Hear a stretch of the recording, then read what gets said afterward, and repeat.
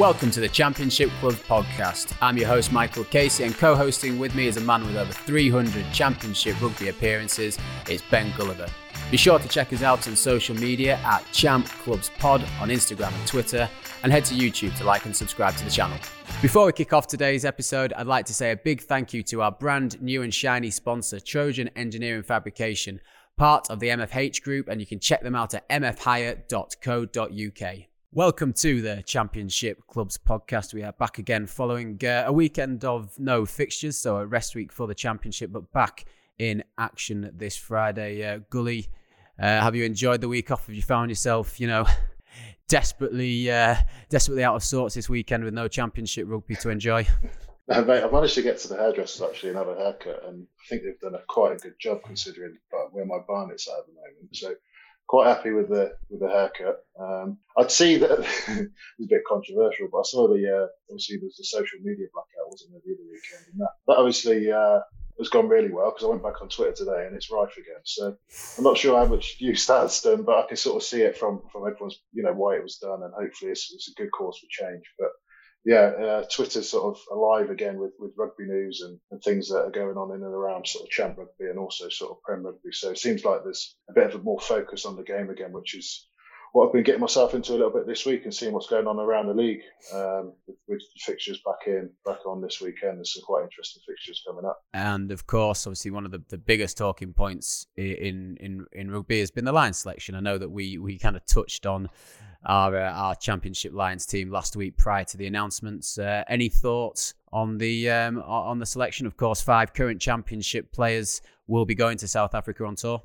Yeah, the one that sticks out for me is Ali Price. Obviously, I know Pricey from his time at Bedford, and it's not very often you get to see someone go from their very sort of embryo of their career all the way through, and it's amazing to see how well he's done. Really pleased for Price. He's such a good lad, and fair play to him. And his selection, I think, is a pretty fair reflection on form within the league. I'm really looking forward to it. And I was really positive about sort of something we touch on. Is like rugby doesn't get sort of mainstream media that often. And when the Lions comes around every 4 years, it generates a real excitement. And obviously with everything that's been going on this past year, it's great. It's something for everyone to look forward to. So really excited about watching that, and obviously really pleased for some of the guys that we know within the squad. It's great for them. Action, I agree, and I think Ali Price has got to be in a shot with playing in the test. Some of his form this year for Glasgow and Scotland has been scintillating. But back to the action in the Champ. We've got 5 games this weekend. Kicks off with Bedford welcoming Ealing to Goldington Road on Saturday. Jersey Reds welcome Coventry. Richmond have got Nottingham. It's Pirates versus Hartpury at the Menai. And then on Monday, in front of fans, Saracens welcome Ampthill. What are your highlights? What are your picks from this weekend's fixtures? Well, this weekend and Monday's fixtures, Gully. I'm just going to rattle it out and I'm just going to call them, I think, because I was going to go. So Bedford, Ealing, obviously I think Bedford will go all right for a period in the game. But you got, I think, fancy Ealing for a 5-point win there. Then on Saturday, the one that sticks out is the Richmond-Nottingham game. 2 teams that have been battling a little bit this season. So it'd be interesting to see which way that one goes. I quite fancy Richmond to turn them over. Jersey, as we've said, their season started. Everyone's dropping in on the day, as Jersey were doing on the away games and losing at the start of the year. Now everyone's having to go in on the same day and do the same over there. And I think it'd be a tough ask for Cov. Fancy Pirates against Hartpury. And then you've got Ampthill Sarries on Monday, where Sarries, obviously, we know all about Sarries. And I think we mentioned on a previous pod that we weren't even sure if Ampthill would be in the league this year. And after a successful crowdfunder, they're now winning it. So great for them. Great that supporters are back in. But I do fear for Ampthill a little bit. But, they've proven a few people wrong over the years, and they beat Pirates a few weeks ago. So who knows? If they can pick up a bonus point try there, I think that'd be a great success for Ampthill. So, yeah, exciting weekend of sport. And obviously coming out of lockdown Monday is going to be great. And obviously delighted to welcome this week's guest, which I know you're going to introduce properly because I've just ruined that. No, I was wondering how I was going to go onto it, but as you say, we thankfully it isn't just you and I, otherwise our listenership would drop off a cliff, and I'm delighted to say that we are welcoming onto the show Ben Mercer, formerly of Plymouth Albion and Cornish Pirates, and then went on to France to play for Rouen Normandy, and has subsequently, since retiring from the game, gone on to become an Amazon bestseller with his book Fringes, Life on the Edge of Professional Rugby. Ben, it's A pleasure to have you on the Championship Clubs podcast. Pleasure to be here. Thanks for having me. Hey Ben, how you doing, mate? We just spoke just off before the show. It's like your beard's looking good, mate. You look like a different man. I feel like a different man, It's like I like to pretend it's for a sort of proper rebrand, but it's just a lockdown thing. It's the first time in my life I've been able to grow an acceptable beard, so it's like I'll just see how far it goes. Looking sharp, mate. So whereabouts in the world are you based now, mate? Are you still West Country, or are you? Yeah, just outside Bath at the minute, but obviously been locked down like everybody else. Not been much fun, but what can you do? Yeah, we often sort of talk about sort of experiences within the league. Just thought if you touch on sort of some of the challenges you face when your time at Championship clubs. I know you faced a few sort of during we've crossed paths a few times over the years, and some of the positive experiences that you had within the league, and just if you could share a few of them with us, that'd be great. And the start.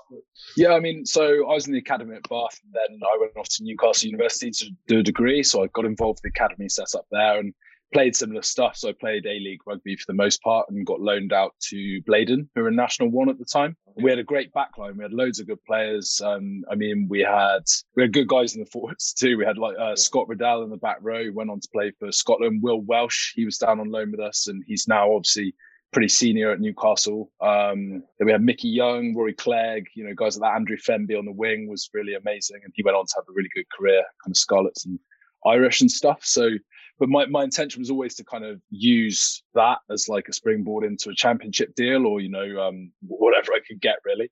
And I was really excited. I was really excited to sign for Plymouth Albion. It was my first time, having been in and around full-time rugby environments since I was at school. It was my first time to be like, right, I've got no studying. This is it. I can commit to it. And I was pumped to get down to Plymouth, and it was a bit of a shock considering the sort of difference in facilities. Who was coaching? Oh, I know the answer, but I want you to. We could do a whole podcast on this, but Graham Dorr was director of rugby, and it's actually a fond memory of mine as well. I got an agent, so this agent found me a deal at Plymouth, and I was up at uni. I flew down to Bristol, and then my agent picked me up, drove me down to Tiverton Services, where I met Graham for the first time. And then he sort of quizzed me on a variety of gameplay scenarios and what I do. Yeah. And he seemed to find his answers satisfactory because he sent me a contract after that. So I met him just off the motorway. Mate, I got a similar one. I think that's how we did all his businesses in the services. I met him with Jimmy Moore, that used to play winger for Cov. We both went down in the same car. Our agent hooked up. Met him at Exeter Services. Oh, you went a bit further, right? We went a bit further. We were in Coventry, so not as far, was it? So, and all I got told from my agents was make sure you look him in the eye when you shake his hand. That's all you need to do. So I went there and just like, right, Graham, shitting his hand there, shook his hand, didn't speak to me again. Jimmy Moore got absolutely peppered. Like you say, there's a back scenarios. Like, what do you do in this situation when you're 3 points down, you have a penalty with 5 minutes to go? Bless him. And Jimmy came out of it. He's broken man.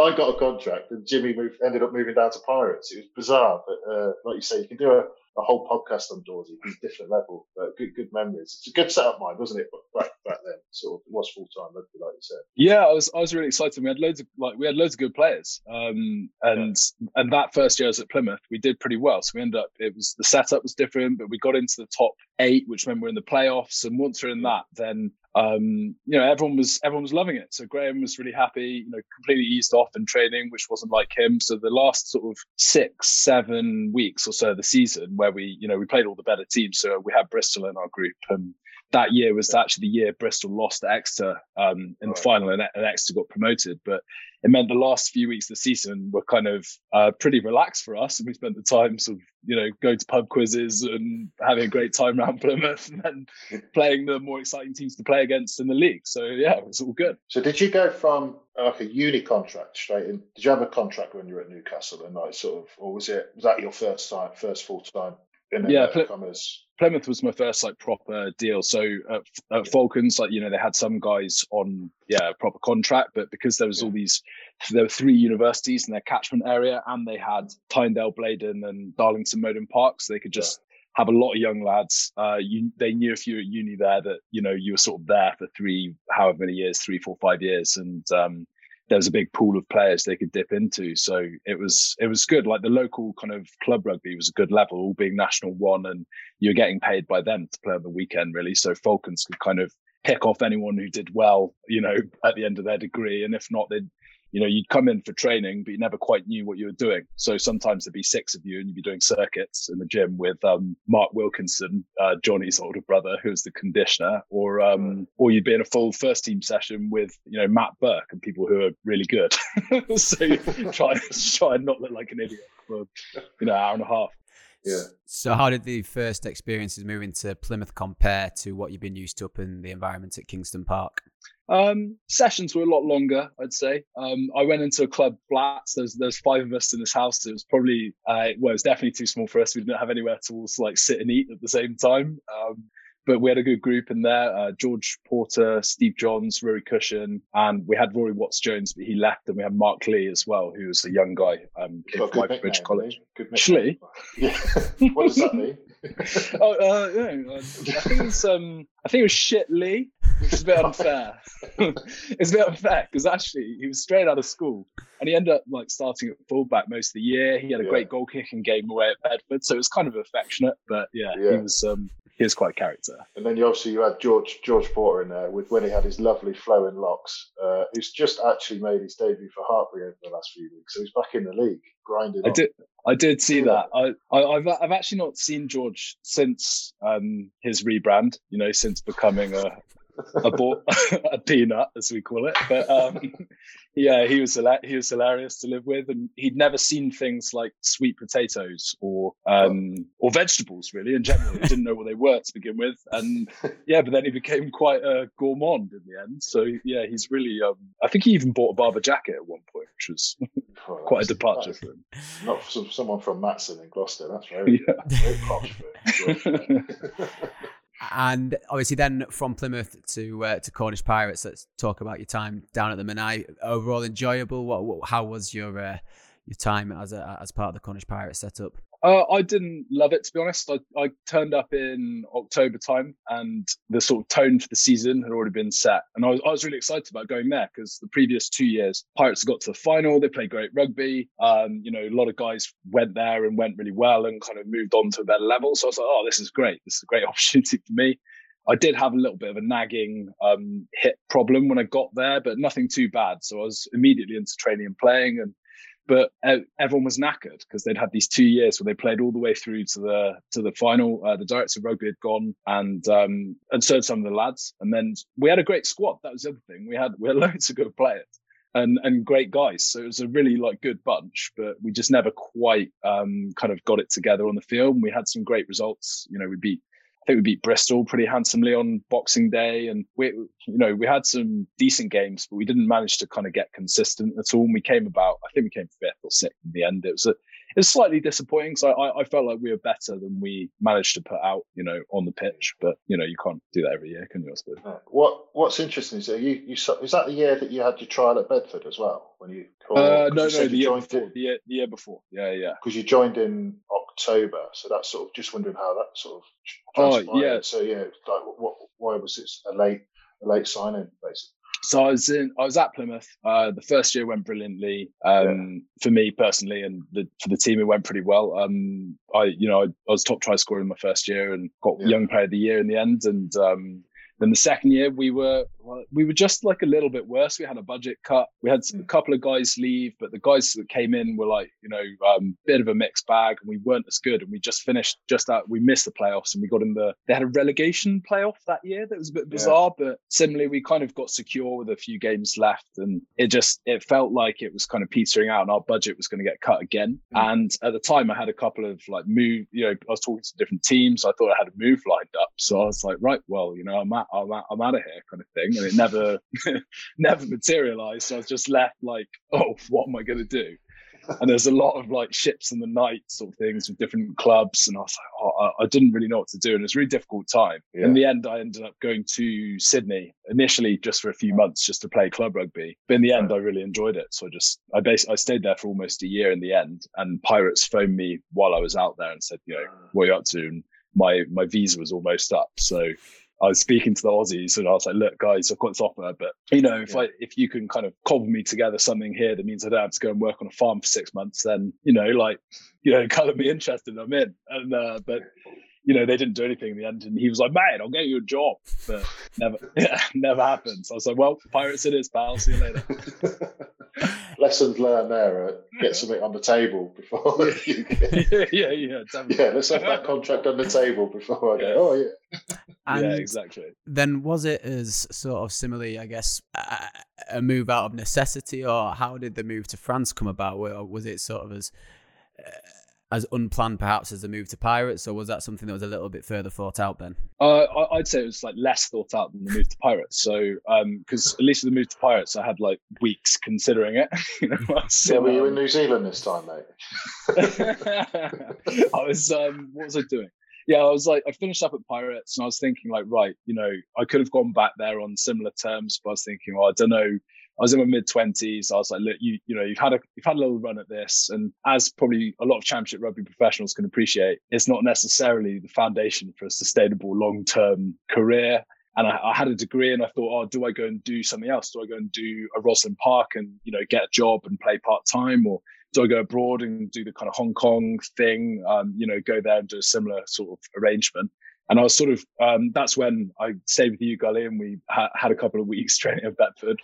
And then, and then I got a phone call from Richard Hill, who'd recently left Worcester, and he was taking over at Rouen. And it had been a long-held ambition of mine to play in France. So I was always keen to go. I never imagined it would be Fédéral 2, the sort of fourth division.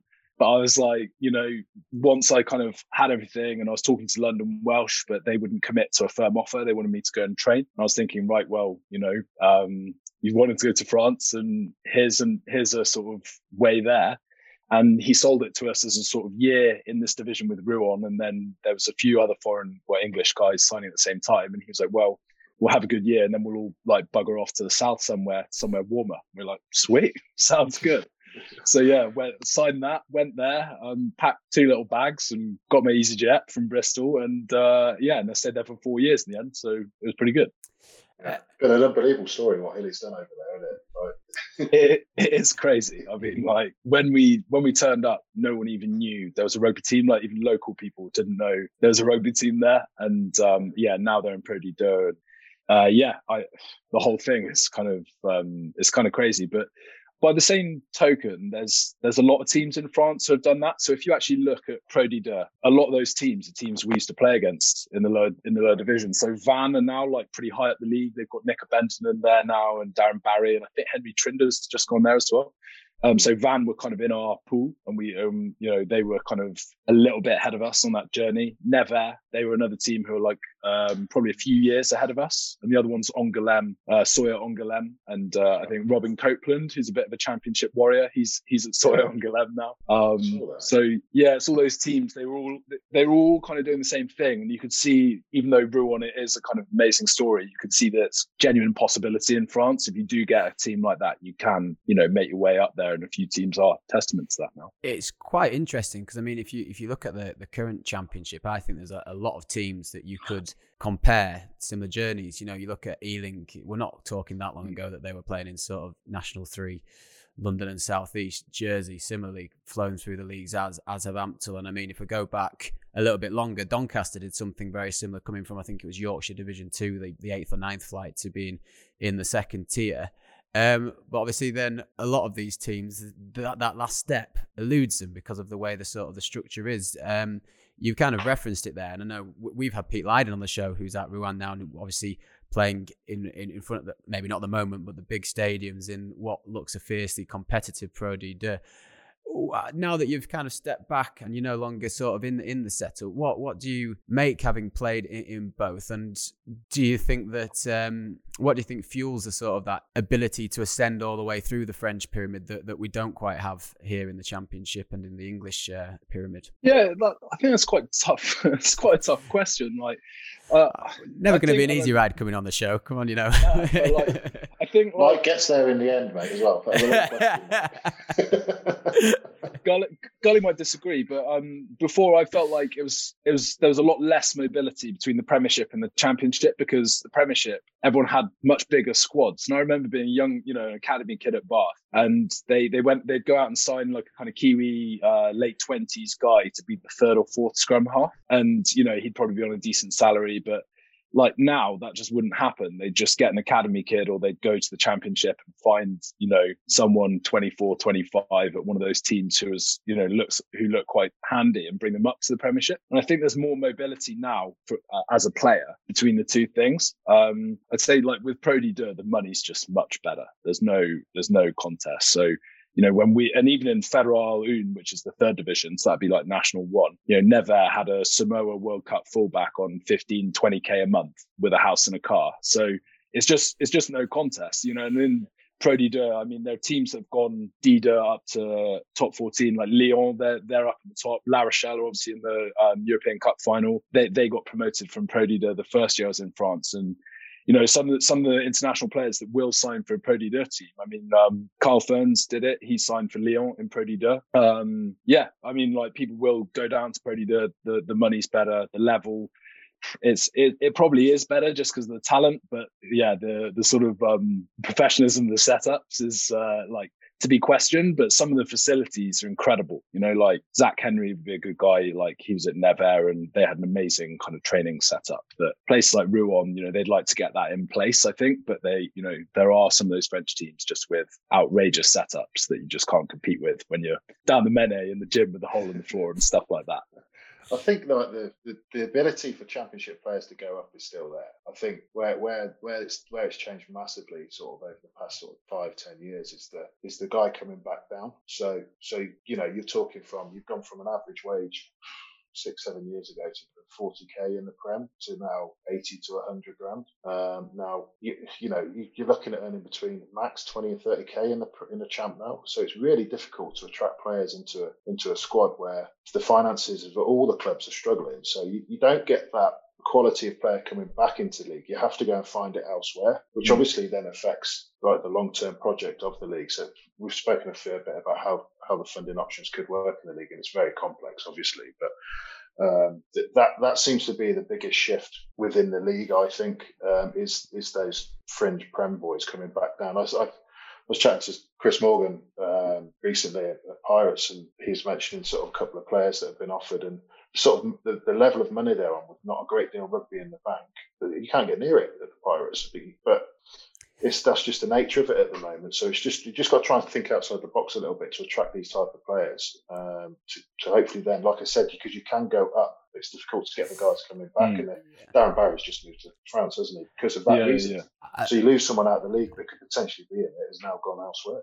That's actually interesting because when I signed for Plymouth, I was what, like 22, and I did feel like a young player in the league. Like everyone was quite experienced, and even the teams that weren't necessarily like Exeter or Bristol.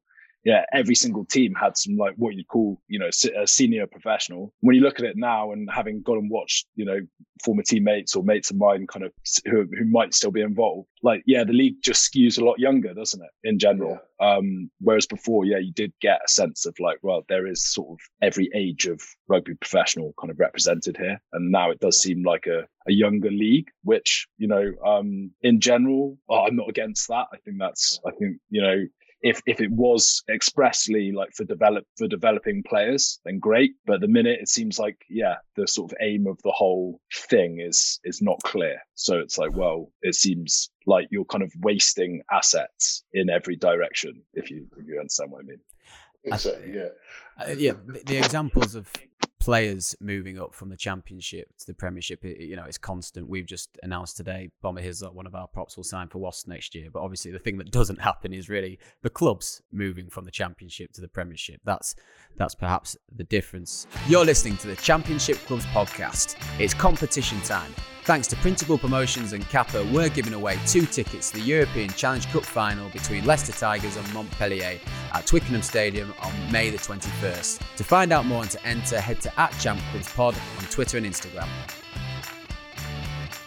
So Ben, obviously following your time at Rouen, you're a couple of years into retirement, and you put pen to paper on Fringes, Life on the Edge of Professional Rugby, and first-hand account of what it's like to be as a journeyman professional athlete, and obviously your experiences in the Championship have contribute a lot to the experiences that you put down on the page there. Just talk us through the process of getting to write Fringes. I've always been like, my two things when I was growing up, they were always like books and sport, and rugby being my favourite sport and the sport that I sort of, committed the most effort and time to. But I was always reading, and people always kind of, it's funny, since I've written it, how many people have commented on like, yeah, you're always reading on the bus, so at least you've done something with that. But I was kind of experimenting along those lines, and kind of professionally, and also just in my own time. I did like a short fiction writing course, which again, you could say proved useful for some of the stories I made up. But never let the truth get in the way, mate. Never let the truth get in the way. There's more I had to leave out, really, that people would think was unbelievable. But it was. I was doing it, and I kind of got serious about it, and I approached an agent, like a book agent, and he was looking for publishing options, and he was like, "Oh, mate, like it's pretty good. Like I think it could definitely get better, but no one's going to publish this because." With rugby books, they're only kind of for big name players. Like nobody really wants to commission like someone no one's ever heard of. And you see that not just in rugby, but actually in other books as well. So people quite often give an influencer in something, a book contract, not because they're a good writer, but because they've got an Instagram account with a lot of people on it. And that wasn't a bad thing, because for me, I really liked having kind of complete responsibility and control over what I was doing as well. So, and I could do it quite quickly. So I did it. And one of the reasons as well was exactly what we're doing now. It was like, well, here's an underrepresented slice of the athlete experience that nobody hears about.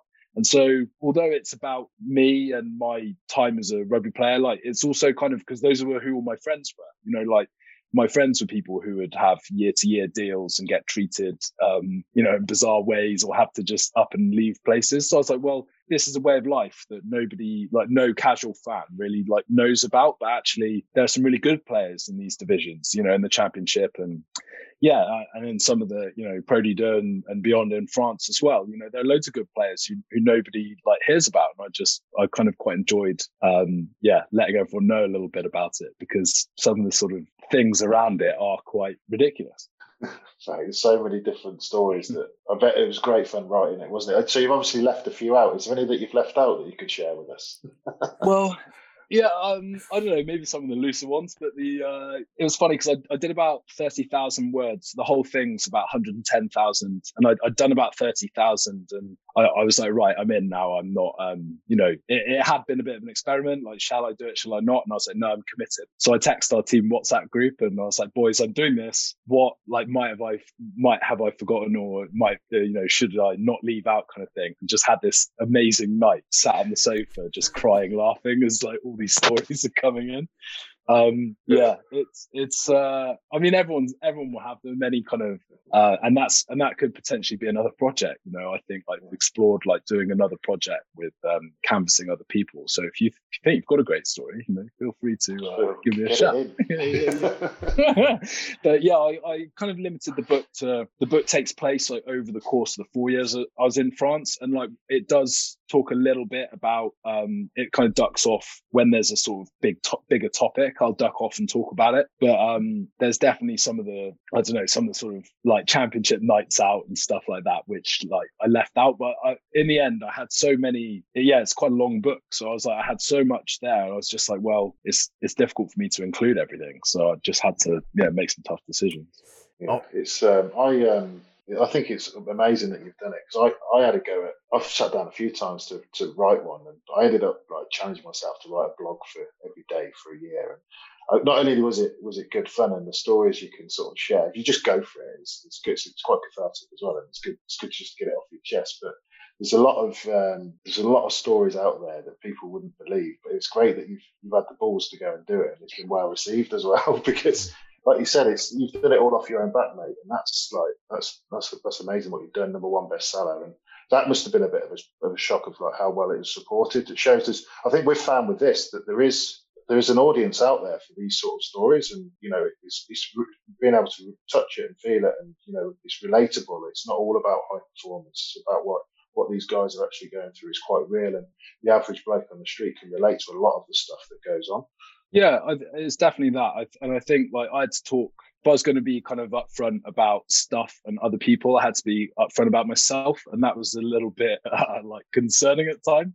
But yeah, everyone wants honesty when you do stuff. So it's like, you guys, you're representing like this slice of life, and you're getting guys on to speak honestly about it. And I think with athlete books, like quite often, maybe the person's too high profile to be completely upfront about, maybe what happened or how they felt about it, and they have to leave things out. And some of them just feel a bit inherently not dishonest. That's unfair, but you're like, oh, they're not giving you like enough. And I thought I had a good opportunity to differentiate in terms of how I spoke about these things, and also just because it wasn't that top level of the game. And I could say to everybody like, oh, this is different to all these other books just by virtue of like, who I was and the level I was talking about.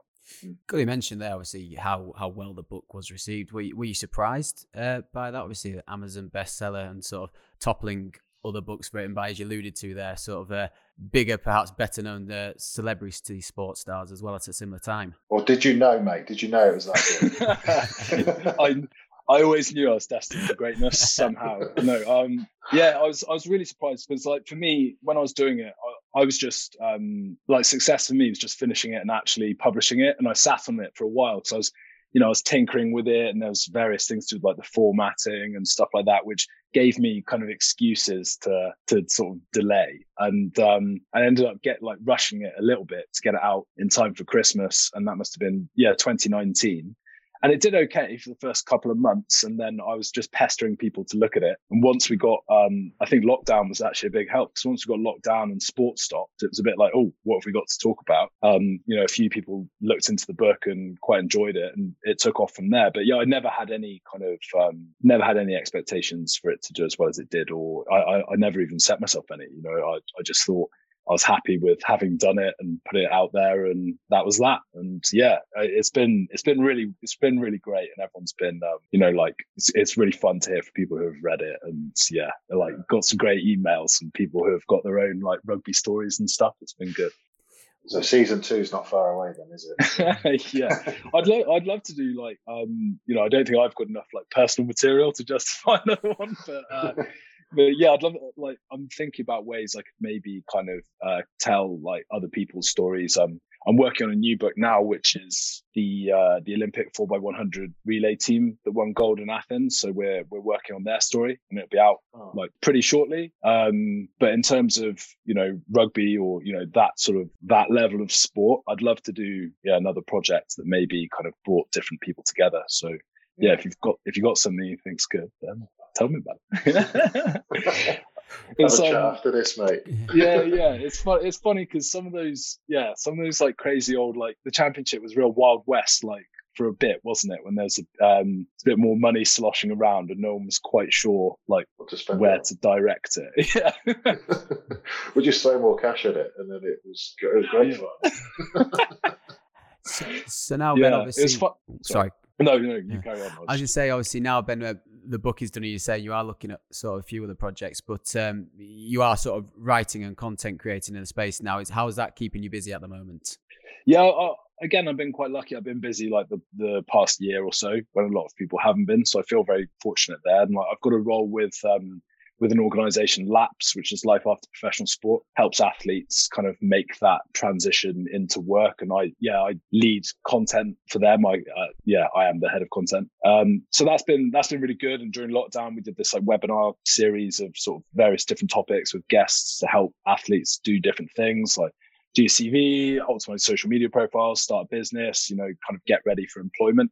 I do that. I kind of work freelance as well. And I've had this other book project I've been working on for the past, I don't know, that's probably since November, maybe. So I've been like working on that and then doing, just trying to build out sort of and prep for other future writing projects as well. So I been keeping busy. It's been good. I'd love to do more like of these kind of book style projects. It's just like since I've left rugby, and I don't know, Gully, you probably have your own experiences as well, but you're like, I wasn't quite sure. I never had like a thing that I definitely wanted to do. So I had this very like, experimental year really, where I was just trying loads and loads of different things and seeing the small things I liked about each thing and just trying to kind of alight on something that grabbed me. But I really enjoy like the writing process, I suppose. So yeah, it's been great. It's just maybe a little bit more solitary than being a rugby player, but that's been what's nice about this most recent project, is that because it's collaborative, like we're almost in a little team, and it's obviously not the same, but it's still pretty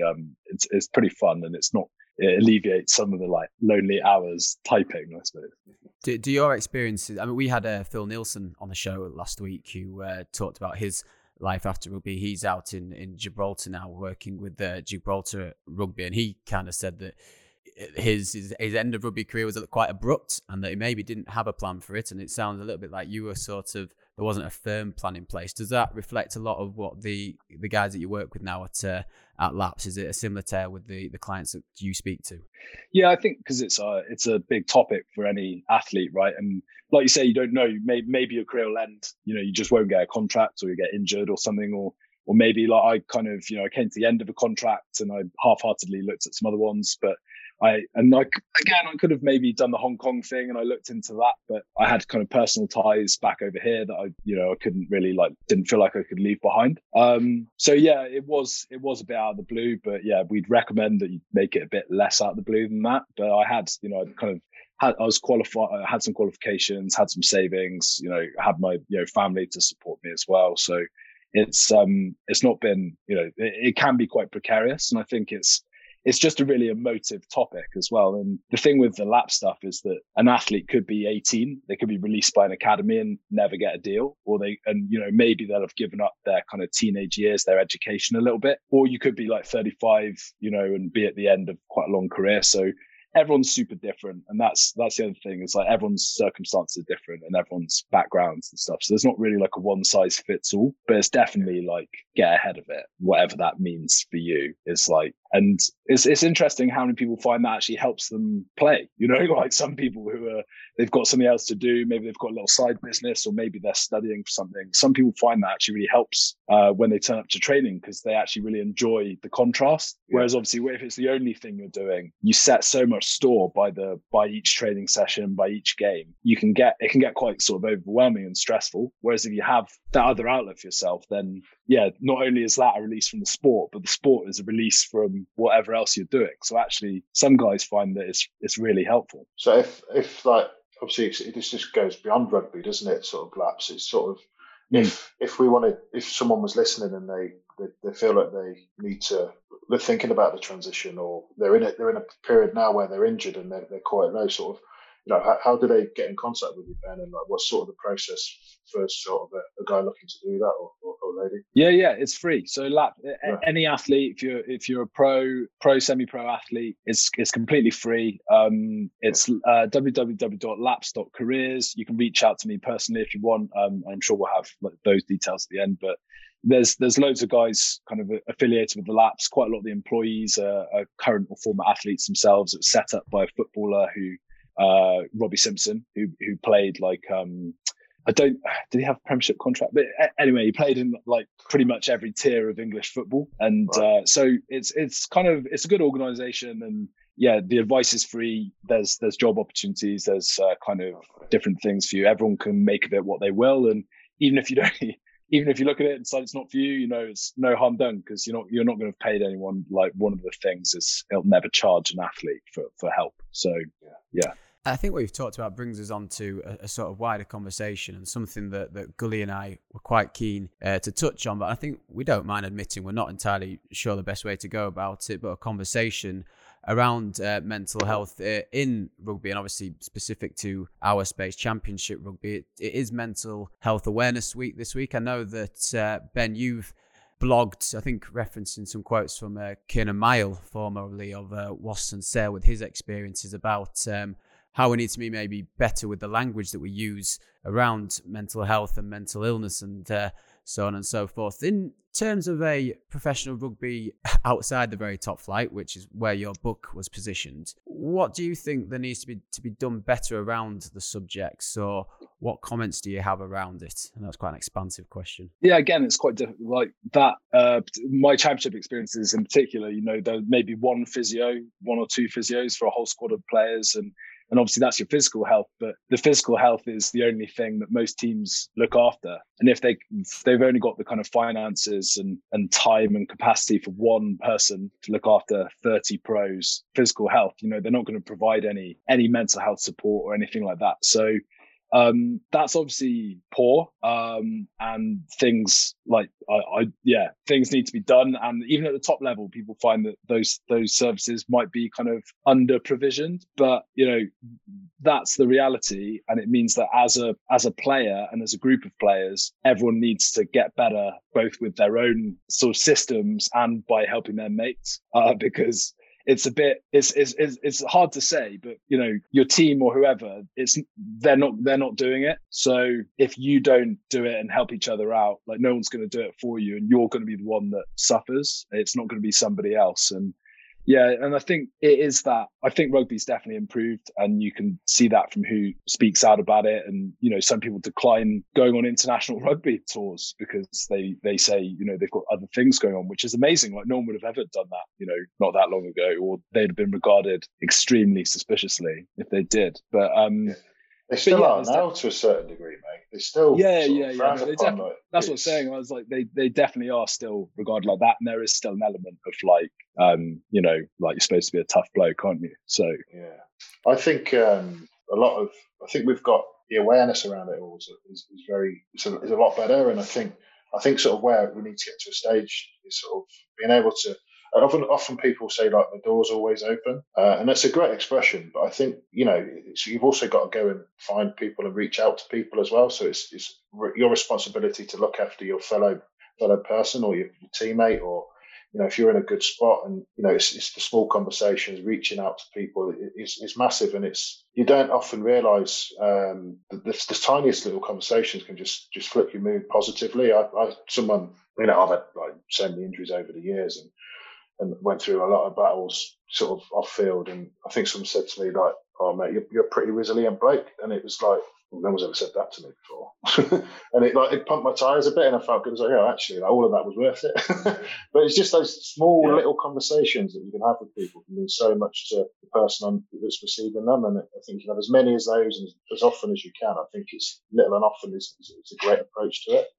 No, I agree. I think, and that like little text even, like, "Oh, how are you?" It's like, "Oh, no one's asked," like, and I think, like, interesting what you said, things like injury and particularly, lower division rugby, where you do live year to year quite often. And you are actually a lot more resilient than you probably think you are, just because your context is different. Like, you're around other players and stuff, and injury is really tough, and like, I was very fortunate. I never had like a very long-term injury. I only ever had kind of decent muscle tears, so like a couple of months here, a couple of months there, but never did anything more severe than that. And even 2 months I found like quite tough, because you did feel like, oh, I'm on my own, I'm not. And particularly in France, where the away trips could be 12 hours travel, everyone would go for 2-3 days, and it'd be you and whoever else was like left back there for the weekend. You just think, oh, right, like, it is just me sat here, and what else is there to do apart from go on the piss? But yeah, it's like, it's like, you need to kind of, like you say, it's like, until teams, governing bodies, whoever it is, until they do a better job, like, the reality is it's players, and it's partly the language that we use around it, but it's also and like, when I left Plymouth, I found myself for the first time in my life with nothing to do. And it wasn't like when I left Cornish Pirates, where I didn't have anything to do, but I didn't know what I wanted to do. When I left Plymouth, I knew exactly what I wanted to do. It's just no one would let me do it. So I was like, right, well, I found it incredibly frustrating, but I didn't have the personal tools and frameworks and language to really explain how I was feeling to anyone. So I just sort of got on with it, and people, and looking back on it, I can tell people found it tough to speak to me, because I never gave them a way in to I never gave them a way to approach me with it. I must have been a very kind of closed off. That's what I presented. But in fact, I'd have loved if someone had said something like that to me. Like you said, it would have been a massive help to me. But I didn't give anyone a way to do that. So it's like, it's not all on you, but if you kind of learn those ways of kind of letting people broach the topic with you, like you're there, like if people are more able to help you if and when you have a problem. Yeah. That makes any sense. And that skill is very, very difficult, isn't it, to learn? And it's a little bit that comes with age and experience. But if we can get to a stage where, you're more experienced players or coaches or whoever it is, the support network within the group, within a championship team, say, because the funding's not there to support it. It's sort of on ourselves as individuals to learn those skills and share experiences of that within the group format. And I think that can definitely help. And I think like injury, like the two biggest flags, sort of, I think within rugby and within sort of affecting your mood and your mental health is around selection, injury, and contracts. Those three things, and that can really affect someone positively or negatively. And like for me, from my experiences, contracts were always sort of went okay for me until towards the end, but I was sort of prepared for that. But the injury side of it is such a lonely slog, shit place. And like you say, like, what is it to do? I'll go on the piss, because that's all there is to do. And they're the flags, aren't they? They're the signs. It's like, fuck, right, we need to look after this boy. And if someone, that's where I think we could kind of get into in general. Is, I don't know if it's the same at the moment, like within the sport, if that's a young person's mentality, but it definitely was with our sort of age group. I think with the medical staff as well, like we said, because there tends to be one physio, two physios. And I remember in France, in the last year I was in France, and it wasn't when I was injured, but the physio said to me, I was the vice captain of the team. So, but me and him we used to get on pretty well. And he said, I'm really worried about the team. And I was like, what do you mean? And you just realize that the physios are the ones who take the temperature of the team, because they're the ones who are alone with everyone at their kind of vulnerable low points.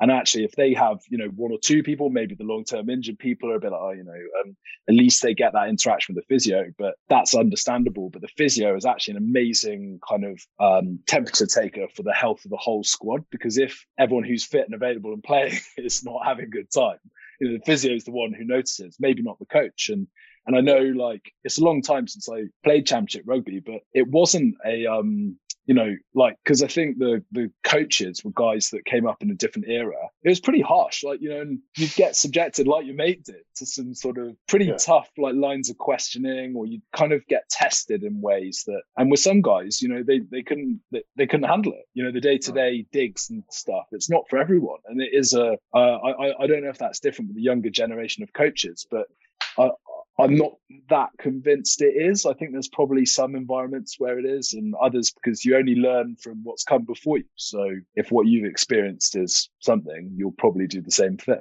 Yeah, it's fascinating, really, isn't it? We could keep going on this for hours. Yeah, I sat there with several questions that I thought of interjecting there, but I thought that was really powerful from both of you, from two people that have obviously been involved in the sphere for many, many years. Ben, you've been a great guest. Before we go, where can people buy the book if they'd like to read it? Grab it on Amazon. Yeah, Fringes, Life on the Edge of Professional Rugby. Grab it on Amazon. I've looked me up on Twitter. I'm BCE Mercer. And just get in touch. And like I say, if you've got a story you think the world might want to hear, like, let me know. I'm working on a few different ideas at the minute, but nothing set in stone. So yeah, I'd love to hear from anyone that's got some perspective on this sort of stuff. Cool. Cheers, Ben. Awesome. Cheers, guys. That was the Championship Club podcast with Michael Casey and Ben Gulliver. Check us out on social media at Champ Clubs Pod on Instagram and Twitter, and subscribe and like our YouTube channel.